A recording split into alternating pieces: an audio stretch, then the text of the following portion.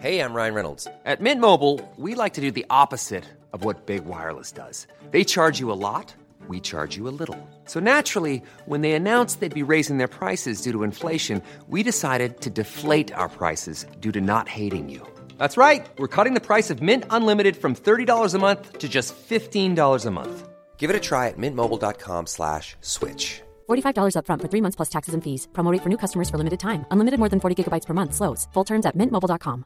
Ready to pop the question? The jewelers at BlueNile.com have got sparkle down to a science with beautiful lab-grown diamonds worthy of your most brilliant moments. Their lab-grown diamonds are independently graded and guaranteed identical to natural diamonds, and they're ready to ship to your door. Go to BlueNile.com and use promo code LISTEN to get $50 off your purchase of $500 or more. That's code LISTEN at BlueNile.com for $50 off. BlueNile.com, code LISTEN. Hello and welcome to Danny in the Valley, your weekly dispatch from behind the scenes and inside the minds of the top people in tech. Before we get to today's show, a very quick heads up. We have another bonus episode for you this week. So if all goes well and my fabulous producers Matt and Chica aren't completely snowed under and I get everything to them in time, shout out to them, Matt and Chica. Then at the same time that this pod goes up, another will also go live. So I won't spoil it for you guys, but I think you'll enjoy that one as well. Now, on to today's show. Yo, technology, what is it all about? Imagine a person who has a photographic memory and has read every document that any human has ever written. They can think for 60,000 years for every second that passes. If you're a brain like that, then questions that are really difficult for us to answer as a species or as individuals about the nature of the universe, how do you build a fusion reactor, how do you build a teleporter, things that would be amazing if we had them, but are just out of reach of our small minds, become in reach all of a sudden. We have a real mind bender for you this week on Danny in the Valley. I sat down with Scott Phoenix, who is the founder of Vicarious, which happens to be the favorite artificial intelligence company of Silicon Valley's biggest billionaires. Elon Musk, Mark Zuckerberg, Jeff Bezos, Mark Benioff have all invested personally in this company. Why? Because Phoenix and his fellow geniuses, or genii, are working on developing general AI, and that's an important distinction. So it's not AI for a specific task like sorting your news feed or helping you with your Google searches, but AI that can think for itself, that has intuition or something like it, that can invent things all on its own, which is why Phoenix reckons that it is potentially the last invention we'll ever need. So, as Ron Burgundy might say, it's a pretty big deal. And the first place he plans to integrate the AI brain that Vicarious is developing is into robots. A few months ago, I visited ABB, which is this giant Swiss industrial conglomerate that happens to be one of the largest makers of robots, industrial robots, in the world. And I went over to their showroom and saw a few of them in action. Here's one.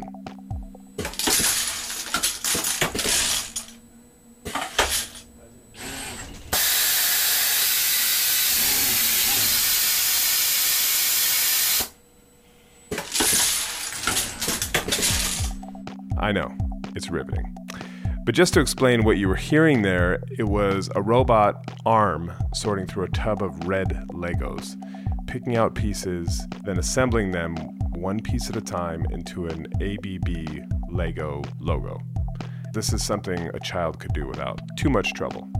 But the ABB guys told me that task alone, finding the appropriate pieces, then ever so delicately placing them one on top of the other, required about half a day's worth of programming, coding to explain to the robot that's what it had to do. And I would bet that if we pitted the robot against an 8-year-old in a time trial, the 8-year-old would get it, hands down. I say all of that because, to me, it really highlighted how far the AI bogeyman that Elon Musk and others are warning about is from taking over the world. Anyhow, ABB has a venture capital arm that invests in companies that are working on ways to help make their machines smarter, and one of them is Vicarious. So they put me in touch with Scott, who invited me to his office in Union City, which is across the bay from San Francisco. I sat down with Scott to talk about where we are in the AI revolution, how quickly it may take hold, and what it may mean for humanity. Just one other word of warning, we actually recorded this a couple of months ago, so when he talks about the price of Bitcoin, that is when it was still just sky high, and Facebook also comes up, but that was, of course, before Zuckerberg fell into the whole Cambridge Analytica fiasco. Just keep that in mind. Now, without further ado, here's Scott. So I'm here in Vicarious's global headquarters in Union City. That's right. So it's probably best to just start with a basic question. What is the big idea behind Vicarious? What are you trying to do here? The big idea behind Vicarious is right now we're all living in bizarro land and we don't even realize it. Like right now, the world is full of cheap robot parts, like cheap motors, cheap electricity, cheap sensors, cheap metal and plastics, and nobody owns any robots. It's kind of remarkable. If you go into a factory, a hospital, or a restaurant, there aren't any robots, and they only ship a couple 100,000 robots a year, and that's it. And yet we have all the tools necessary to build a world full of billions of these things, but the software, but the AI layer that makes the robot do something smart with its hands and fingers and feet. So and that's what you're trying to build. That's what Vicarious is building. You're trying to build the brain, robot brain. The brain to power the robot age. So I was doing some research before I came over here. Have you guys pivoted? Because before you were talking about kind of generalized AI, or is this just... This is the application of it. We're an AI company. We always will be an AI company. And I think the most interesting and the most transformative thing you can do with AI is put it inside of a body and use that body to help lift humanity up. And so that's what I want Vicarious to do, and that's why Vicarious has recently announced that we're deploying our AI inside robots. Right, as the kind of the first application. First applications inside robots. I saw earlier in some of the previous kind of coverage you guys had, you guys talk about this idea of general AI being the last invention. How does that work? Why would that be the case? So there's AI is what you hear talked about a lot. You know, AI, Siri has AI, and everybody's AI. Yeah, your toaster oven has some AI in it. Everything is AI. Your smart fridge. Yeah, your smart fridge. And that's what we call narrow AI. It's AI that does a very particular task really, really well, probably better than a human could do it. You see these announcements about Google being able to play Go or chess better than any human, and that's another case of narrow AI. And what's sort of missing from these narrow AI headlines is the shortcuts and trade-offs that they had to make in order to get it to work. Like, for example, that Go and chess playing AI that Google made, it takes the equivalent of about 5,000 years of a human playing chess 24/7 without sleeping in order for it to be good at chess. It's a really brute force AI system that's really good at chess because it has a ton of data. And it's a narrow system. What comes next in our evolution of artificial intelligence is creating more and more general AIs that can not just do one specific task really well, but can do all kinds of different tasks, and where you can change the nature of the task on the fly, and where the machine can learn on its own, come up with ideas on its own, and adapt. And that's what humans are great at, and that's what someday robots will be great at too. When I say general intelligence is humanity's last invention, is once you have a generally intelligent AI, it can invent things on its own. And humanity's capacity to invent new things is amplified by infinity because this invention can then invent its own inventions. And I know this is probably, I don't know if this is an answerable question, but how far are we from that? We have lots of sub-AIs that are directed at a certain task. I don't know if you want to call autocorrect an AI. Yeah, exactly. It's not very good half the time. So how far are we from moving beyond these kind of specific tasks to something that is, the kind of the mother brain? I mean, I think it depends on who you ask, and everyone is probably wrong about it. It's really difficult to predict the timing of these technological revolutions. What I will say is that there's a lot of work to be done to go from, a system that can do autocorrect well, or even okay, and a system that can come up with its own ideas and plan and be in a complex environment, and the kinds of things that we mean when we talk about general intelligence. So I think there's a lot of work to do, and on the order of many, many, many, many years. It's a matter of continuing to do the work and to make investments in understanding how the human brain works and how we can build algorithms that capture the properties that my mind has and yours. What are you doing that's different? A lot of this is based on the understanding of the brain and how that's changed. Yeah, so I would say more broadly, the emphasis of most of the other AI companies that I see out there is on building really, really good narrow AIs, whether it's for playing chess or Go or for recognizing photographs or hearing speech or recommending different advertisements in your Facebook newsfeed. The emphasis of a lot of companies and a lot of research labs is on building better and better narrow AIs with bigger and bigger data sets. And I think that's really great and is incredibly important, and it makes a lot of sense to have a lot of people focused on that. But what we're focused on at Vicarious is building systems that exhibit human-like behaviors and human-like properties in their ability to imagine consequences, to reason about cause and effect, to fill in missing information, and to do tasks that they weren't originally trained to do or answer questions they weren't originally trained to answer. The emphasis on Vicarious is like making steps forward on that path towards general intelligence instead of exploiting what we know now about how to build narrow intelligences. And you've been at this for 7 years. We've been at it for 7 years, yeah. You've raised how much? 120 million? Around 120, 130 million. And how many folks do you have working here? Right now, I think we have about 55 in the mid-50s, but we have a bunch starting in the next 2 months or so. Oh, wow. We're growing pretty rapidly right now because we're getting close to putting some of our robots in the wild. Putting robots in the wild that are using your brain. That are using our brain, that's right. What are they going to be doing? Tasks in factories and warehouses, and the kinds of stuff that is really repetitive or dangerous for humans to be doing is the kind of stuff that I'd like our robots to help with. Yeah, because there's that challenge for robots is going from structured to unstructured, right? Exactly. That's really hard right It now. is really hard. And it's something that humans do without thinking about it even. You see I have a 1.5-year-old, and I can see her handle the incredible variation of the environment and use tools and just do all kinds of crazy things that robots right now are completely incapable of, not physically, but because the brains of the robots aren't up to the task. So yes, moving from structured to unstructured is the next frontier in getting us to this age of robots that's coming. So how'd you get involved with this? What's your background? What were you doing before here? I was doing startups in computer science and design. When I was about 20, I was trying to figure out, okay, what do I want to do with my life, as a lot of 20-year-olds are. For me, it was clear that I got the most joy from doing things that were broadly of service to a lot of people. That got me thinking, okay, well, what are the different ways I could spend my time then? And I hit on AI as a possibility, and then the question was like, okay, if I can solve this problem or I can help in finding a solution to this problem in a real way, then it solves all the other problems in the largest version of building AGI. And so that got me really excited about the possibility. And then the question I had to answer for myself is now roughly the right time in history to be working on this problem? Or am I like 100 years too early or 500 years too early? And I think when you do the math out in terms of computational power and the knowledge we have about the brain and progress we're making on the algorithm side, now is roughly the right time to be working on trying to build a real AI. Yeah, so what are the key pieces that are making this now? Why are you not 500 years too early? Well, I think it's the confluence of processing power, storage, data, knowledge about the brain, and discoveries about algorithms that coming together. And I think that if you take any of those away, then it really significantly reduces the possibility of us discovering these algorithms. Like, for example, if you make the computers way slower, but you continue to give us a lot of theoretical advances in the algorithm side, I think that would really hamper our progress towards AGI, because you don't know if some elegant theory will work until you test it in the real world, which requires cameras and sensors and GPUs and things that can process all that information at speed to figure out if you were right or not.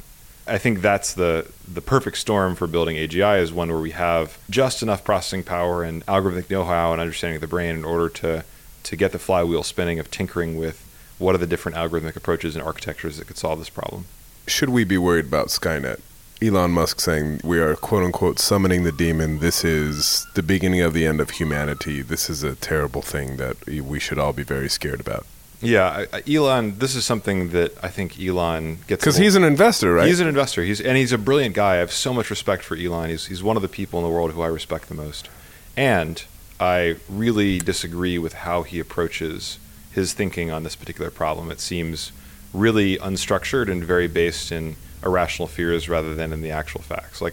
The architectures that are going to lead to general intelligence are much further in the future than I think he believes them to be. I think what he sees happening right now is, the system can play chess by itself, it can play Go by itself, it can play some video games by itself.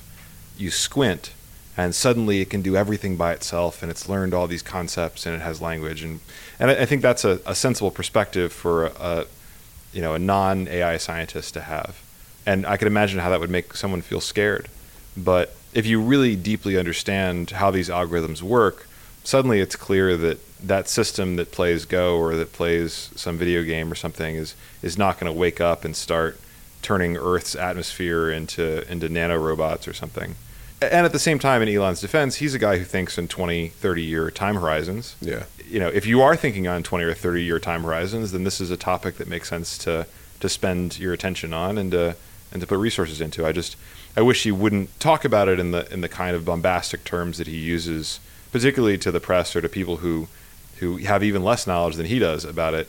People are very scared, yeah. Yeah, people are irrationally scared about it, and I think it's a little silly. And I think irresponsible of Elon to be speaking about it the way he is. At the same time, I understand why he thinks about it the way he does, and I can respect his desire to make sure that we get this right, because I share that with him. It's a really important problem. When you're building any new invention, since the invention of fire, it's something that can either cook your food or burn your house down, and it's really important to think about how you build it safely. We don't have two separate disciplines, bridge safety and bridge engineering. There's just bridge engineering, and part of building a bridge is making sure it doesn't fall over. And that's the way I'd like to see general intelligence built as well. And I think it was ABB who put me in touch with you guys, Grant. That's right. ABB. And I went to their showroom and saw some of their robots. And one of the robots was putting together Legos, like an ABB logo. And it said it took like half a day of programming to basically make a little Lego structure. That's right. So when you look at that, you're kind of like, oh, we've got a long way to go. Yeah. And again, the difference between having a narrow hand-programmed intelligence for making that one Lego structure and having a slightly more general intelligence that can make Lego structures or could assemble iPods or something, that's one leap. And that's a leap that I think we can make in the next 5 years, where you have robots that can do more flexible assembly kinds of tasks, and that's the kind of stuff we're working on here. And then to go from, it can assemble iPods or build Legos, and it can do long-range novel scientific experiments on how RNA transcription works or something. That level of thinking is a whole different intensity amount in terms of what problems you're going to have to solve and what scale you're going to have to reach with your AI in order to get there. And that's even further out. Cool fact, a crocodile can't stick out its tongue. Also, you can get health insurance for a month or just under a year in some states. United Healthcare short-term insurance plans, underwritten by Golden Rule Insurance Company, offer flexible, budget-friendly coverage for you. Learn more at uh1.com. Hey, I'm Ryan Reynolds. Recently, I asked Mint Mobile's legal team if big wireless companies are allowed to raise prices due to inflation. They said yes. And then when I asked if raising prices technically violates those onerous 2-year contracts, they said, "What the f*** are you talking about, you insane Hollywood ass?" So to recap, we're cutting the price of Mint Unlimited from $30 a month to just $15 a month. Give it a try at mintmobile.com/switch. $45 up front for 3 months plus taxes and fees. Promo rate for new customers for limited time. Unlimited more than 40 gigabytes per month slows. Full terms at mintmobile.com. Hey, it's Danny Pellegrino from Everything Iconic. Ready to upgrade your style game without blowing your budget? Check out Quince. They've got all the good stuff, shirts and polos, activewear, and fine leather goods, all at 50 to 80% less than other high-end brands. And the best part? They're all about safe, ethical, and responsible manufacturing. Get that luxury vibe without the luxury price tag. Hit up quince.com/upgrade for free shipping and 365-day returns on your next order. That's quince.com/upgrade. Speaking of Musk, you also have Zuckerberg as an investor. We do, yeah. And is that personal or is that through Facebook? It's personal. Jeff Bezos? It's through Bezos Expeditions. And you have a bunch of, you have Khosla Ventures. Benioff. Oh, Benioff as well. Mm-hmm. Okay. Are Musk and Zuckerberg on the board? Because they come from the opposite sides of that debate. I imagine it must make for some interesting board meetings. So the board is actually myself, my co-founder Dilip, Dustin Moskovitz, who's from Facebook. Yeah, from Facebook, and then Sven from COSA. And so that's the composition of the board. And it's actually, the board meetings are fantastic. Dustin is a person who I have immense respect for, and Sven as well. Sven was actually on the original DARPA Grand Challenge team. Oh, wow. So he knows an incredible amount about robots and about the kinds of markets that we're trying to enter, and he's been so helpful so far. So it's been really great. And are you from the Bay Area? No, actually, I grew up in Pennsylvania, of all places. Pennsylvania? Yeah, Pennsylvania. I got to the Bay Area 7 years ago to start Vicarious, and it was like coming home. Oh, really? Yeah, I just felt like I was born on the wrong coast or something. And getting here, it was just like, oh, finally, my place, my people. I was supposed to be here. And what were you doing in Pennsylvania? Well, I grew up there. Went to high school and so on, and then I did my undergrad at UPenn. I was a little misguided in my college choice. So I knew I was interested in entrepreneurship and in computer science, and Penn was the only Ivy with both an undergraduate business school and a computer science program. And so I'm like, okay, so that's the one I'm going to go to. Right. And then I got there and I discovered that most of the business school there was focused on teaching people how to be investment bankers or consultants. The skill overlap with that and entrepreneurship was really low. So that was a disappointment, and I did learn some things, and I had a great experience there and met my wife there and so on. But I think there's a big gap between what school prepares you for and what you actually need when you're trying to start and run a company. So you moved out here and just started Vicarious and raised a bunch of money from the most respected, biggest tech figures on the planet? No, so before Vicarious, I started a company through the Y Combinator program. Oh, okay. And that was back in 2008. For that company, we raised a small amount of money from Founders Fund and from the other investors who were my earliest supporters at Vicarious. And that company, we did touchscreens for high-volume retail stores and stuff. That was a great experience. That kind of got me my initial startup education. And what was that company called? It's called Frogmetrics. This is pre-iPad touchscreans at the pre-iPad. Pre-iPad. Pre-iPad you were iPads. too early on that one, yeah. So what happened to Frogmetrics? So I mean, we got some great customers and some early sales and stuff. But what I learned through that company was, A, don't try and sell some exotic technology during a financial crisis, and B, the process of doing these enterprise sales, when you have a new thing, it requires buy-in from like so many different stakeholders, and that whole process really wrings the profit out of it. And so we got some business, but it didn't turn into a huge company. So ultimately, instead of trying to take it somewhere, I joined Founders Fund as an EIR, spent some time there, and then started Vicarious. Right. And I was fortunate for them to want to back me again.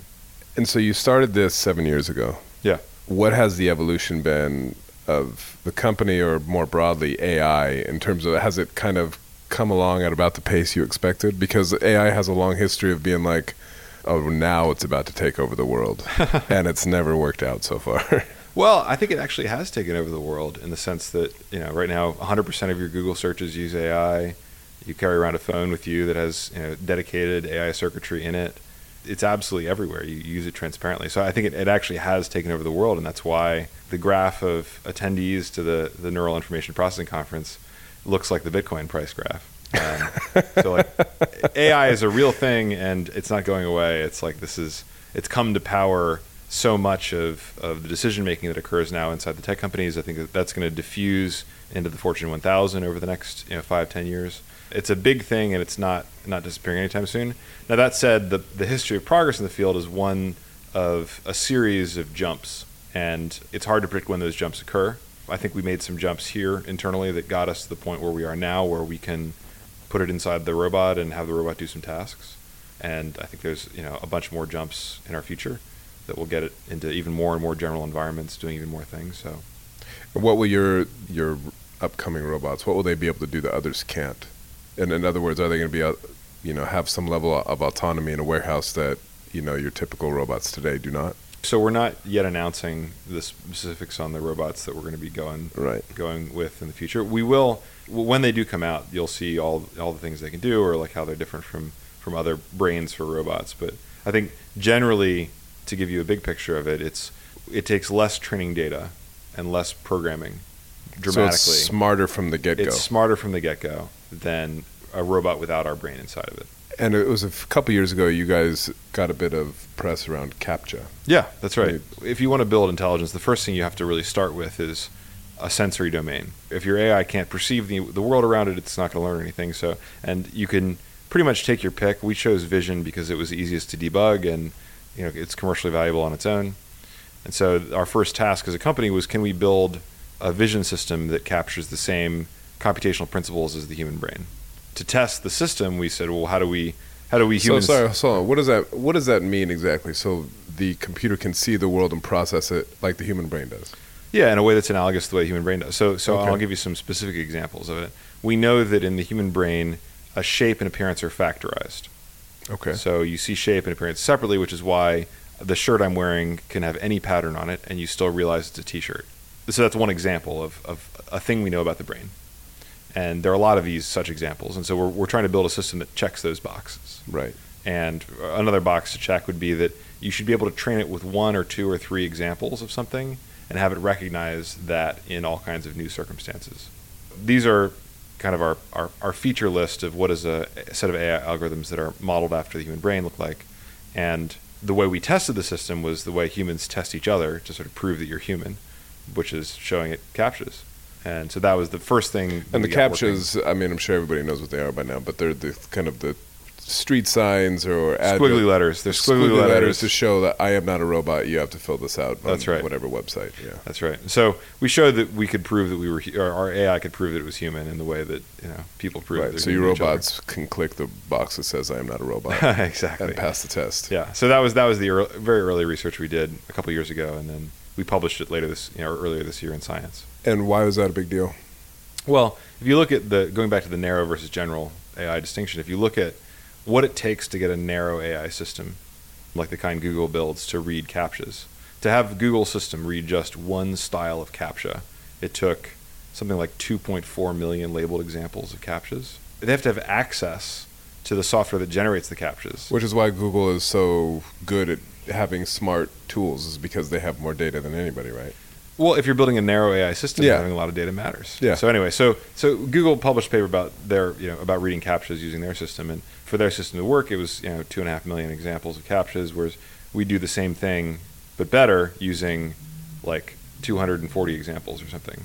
Oh, wow. Yeah, and we don't even need CAPTCHAs. Many orders of magnitude less. Right. We just have 240 examples of single letters. So our system going in has never seen a CAPTCHA before. It just learned to read like a kid, where you show it this is an A, this is a B, this is a C. And then the other thing that's an important distinction between our system and like these sort of old brain kinds of approaches is that if you take that system that Google spent 2.5 million images training, and you just change the space between the letters a little bit, their system goes from being 90+% accurate reading the CAPTCHAs to being like 6% accurate. That just falls off a cliff. Falls off a cliff. You space the letters out by 25%, and it can't read anymore. Whereas our system, the accuracy actually goes up when you space the letters out, because it's easier to read letters when they're spaced out, just like a human. So anyway, it's that kind of stuff that show the properties that are different about our approach in a fundamental way than what exists at places like Google. How important to your work then is neurology and advances in the knowledge of the brain and how it works, and the kind of the research going on in that field? I mean, do you bring that in? Is that your starting point? It's not our starting point. I mean, it's one of our starting points. We have to pull from, I would say, 3 different poles. One is we look at the statistical regularities in sensory data. When you're sitting at a table and looking at a soda can or something, the pixels that make up the soda can aren't teleporting at random all over your visual field. They tend to stay in the same spot. When you move your shoulders from side to side and change your perspective on the soda can, the world transforms itself the same way every time you move your shoulders that way. Right. And so there's all of these really fundamental regularities in sensory data that come from physics. And those are the regularities that evolution took advantage of when designing our brains. That becomes our set of requirements, or what we call inductive biases, in building the algorithms we build here. We also draw inductive biases from the brain. So we know in physics, or in the real world, the shape of objects and their appearance can vary independently. So you can have a soda can with any kind of label on it, and it's still a soda can. You also see this same structure in the actual neocortex. When you're watching a visual cortex process images, the shape information and the texture information go on separate pathways that are interlinked. We can triangulate then between both of those things. It's in the brain and it's in the physics of the world, and we can combine that into a mathematical framework for how you introduce those sets of constraints. Those will be constraints about like, what's a reasonable inference algorithm for the brain to be implementing? that we can justify in terms of computational costs, in terms of storage complexity, in terms of inference time, training time, all those things. So we can use all of those as pieces of information to help steer us towards algorithms that work more and more like the brain. So effectively, you're trying to recreate the brain via algorithm. Yeah, but I think when people say recreate the brain, they tend to think of us sitting here with digital neurons and dendrites and stuff, and it's not like that at all. I think the best analogy for this is flight. When you're trying to build a plane, you really care about lift, thrust, and friction. You don't care about feathers or beaks. The feathers and beaks exist because they help with lift and friction and thrust. And so we are doing the same thing for the brain, where we're really interested in why does a particular brain structure exist, or why is there a particular cortical wiring, not what is the cortical wiring and how do we copy it. And so when you go back to this idea of this being the last invention, so say we get there, why is this so powerful? If you can kind of give a sense of if you have a brain that has access to... It's super easy to explain. Like imagine a person who has a photographic memory and has read every document that any human has ever written in the history of time. They can think for 60,000 years for every second that passes. Okay. So if you have a brain like that, and by the way, you can make as many copies of this brain as you want to. If you have a brain like that, then questions that are really difficult for us to answer as a species or as individuals about the nature of the universe, how do you build a fusion reactor, how do you build a teleporter, things that would be amazing if we had them, but are just out of reach of our small minds, become in reach all of a sudden. And that's why this is such an amazing thing to work on.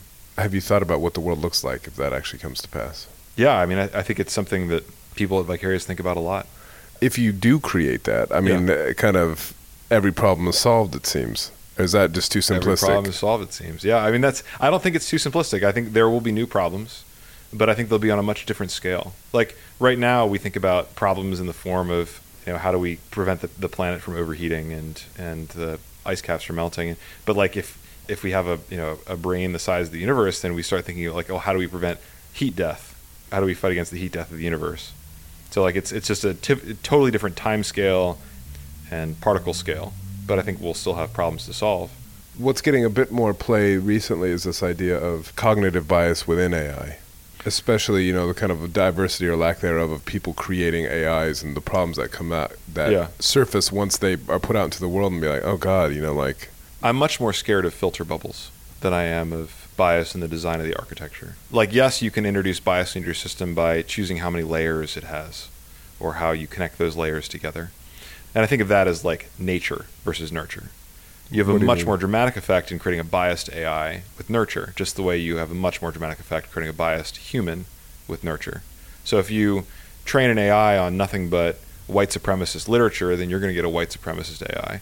Or if you train a human on nothing but white supremacist literature, you're going to get a white supremacist. Right. And so I think it's those filter bubbles or those biased data sets that create much more problem, I would think, than the choosing the number of layers or the topology of the network is something that I think it's still a problem, but it's not the one that we should be spending most of our time focused on. I think the real problem is about data set bias and about filter bubbles. And I also think that it has a lot to do with mirroring back to us who we are in a way that can be really hurtful.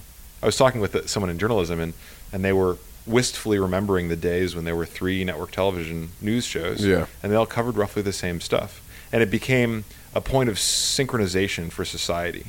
And it prevented society from going off the rails into having a person having views that were too weird and too different from the other people. Whereas now, because of the power of the algorithms and the power of mass personalization, anybody can create a community. And you can create a community around a belief in whatever you want without being checked by external reality.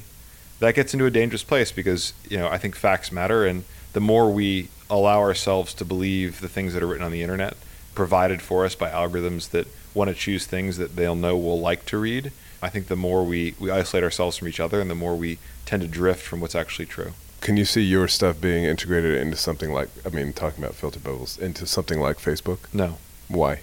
Well, it's a different, like, you have to think of our system like a toddler or, a human brain for performing the kinds of physical activities and manipulations that children perform or adults perform with their hands. I don't know what Facebook would do with an AI that's really great at manipulating things physically. Maybe they do something with it, but it certainly wouldn't have anything to do with their news feed or the filter bubbles. But the robots that is just a first application, no? Yeah, but the second application is going to be grounded in the same kinds of stuff as the first application. I think to get to general intelligence, you have to start with a body. And so we're starting with the body. The moment it gets so smart that we can take it out of the body and it still does something interesting is the moment that we're not worried about Facebook anymore because we have teleporters and fusion reactors and a Dyson sphere around our sun. The what? A Dyson sphere. What is the Dyson sphere? A Dyson sphere is a giant contraption that harvests all the energy in a star. Oh yeah, we should definitely get one of those. Yeah, it'll level us up as a civilization. We'll be on the next level. And do you say that in jest, or do you say that in actual? That's a possibility. A Dyson sphere is a possibility. Yeah. I mean, I think to rule out a future where we could have a Dyson sphere, I think would be a bad bet, because the future's a long time, and you look at the arc of humanity, and we're getting better and better at building more and more stuff. Maybe you could rule out a Dyson sphere just because the AIs will figure out a way more efficient way to do it than building a whole Dyson sphere. So back to the robots.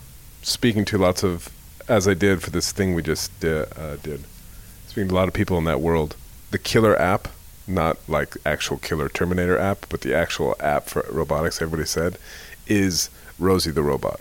Yeah. This helper robot made in your house that can do all of these quite boring, rote tasks. But everybody you talk to is like, that is really hard.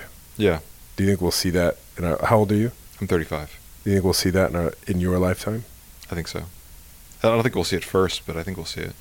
Because that's what everybody says is like, look, if you can get something that, because also there's great technologies all over the place, but then there's always got to be something that grabs people's attention, be like, that is useful, I will pay for that. I will make an industry based on that. Yeah, I think that's true. We'll get there in the long run, and that's a great destination. But I would say the killer app for robots is not in the home. It's in the factory. It's in the store. It's in the places where the robot's going to be. How much time per day do you need Rosie to be like picking stuff up and cleaning the dishes, whatever? It's probably not 24 hours a day because there's just not that much mess in your house unless you're doing something really weird. And so I think, or I have a 14-month-old, or you have a 14-month-old. I have a 16-month-old, and even with you still, it's not gonna. My kid would keep Rosie pretty busy. I don't believe it. Your kid probably also sleeps 16 hours a day. So. No, he doesn't. Anyway, so I think the real use case is for a robot. For the next one, but way before Rosie, is for robots that are working 24 hours a day to make, at first, electronics and stoves and all kinds of things that drive down the price of living for all of the people in the world and make living vastly more affordable because, everything. One of our clients was telling me there's no such thing as material costs. There's only labor costs. The material is just stuff in the ground that you need to pull out with labor and move around with labor. Right. And all of it's labor. And so if you can build robots that 24/7 are doing labor that lets us get to a world where everything's more affordable and we live in like a Jetsons-like society where there's hyperloops connecting every city, and I think that's the future that I would like to see next, and that's one that's much more in reach than Rosie. We'll get to Rosie, but we'll start with industry. And so, not to get too philosophical, but have you thought about what society would look like? The same basic story has replayed itself over and over again, which is that we take a job that used to take 50 people and we make it take 5. Whether that's planting seeds in a field or making a shoe or cooking a meal or whatever it is, fetching water. You used to have to go fetch the water and put it in a jug. A lot of people still do. Right, exactly. Okay, so the long arc of human history is an arc of taking work and making it need to be done by fewer and fewer people. The coming robot age is that story again, and I don't think, if you look back through the last 3,000 years, there's more jobs now than there ever have been. Just because we play the story again another time doesn't mean all of a sudden, wow, all the jobs are gone. I think it just means the jobs are different. Instead of having a person who's assembling light bulbs or something, we have a person who's a drone pilot for Amazon, so that you press the button that you want something and it just lowers itself right down to you. I think the future can be awesome and full of all kinds of great stuff if we open our eyes to it and relax. And that is all the time we have for another episode of Danny in the Valley. Thank you for listening, and thank you to Scott for taking the time to chat, and also an extra special thank you for allowing me to stick around for the gourmet pizza. So after we had our interview, it was around lunchtime, and they have an in-house chef who makes magic with pizzas, and they rolled them all out. I got a bunch of pieces in a to-go box, and it made the drive home much more enjoyable. So thank you for that. And that is it for me. We will see you next week, as we always do. You can find me online at thetimes.co.uk, in the newspaper, at the Sunday Times. You can find me on Twitter at Danny Fortson, and on the email, electronic mail, danny.fortson@sunday-times.co.uk. Thanks very much. Bye-bye.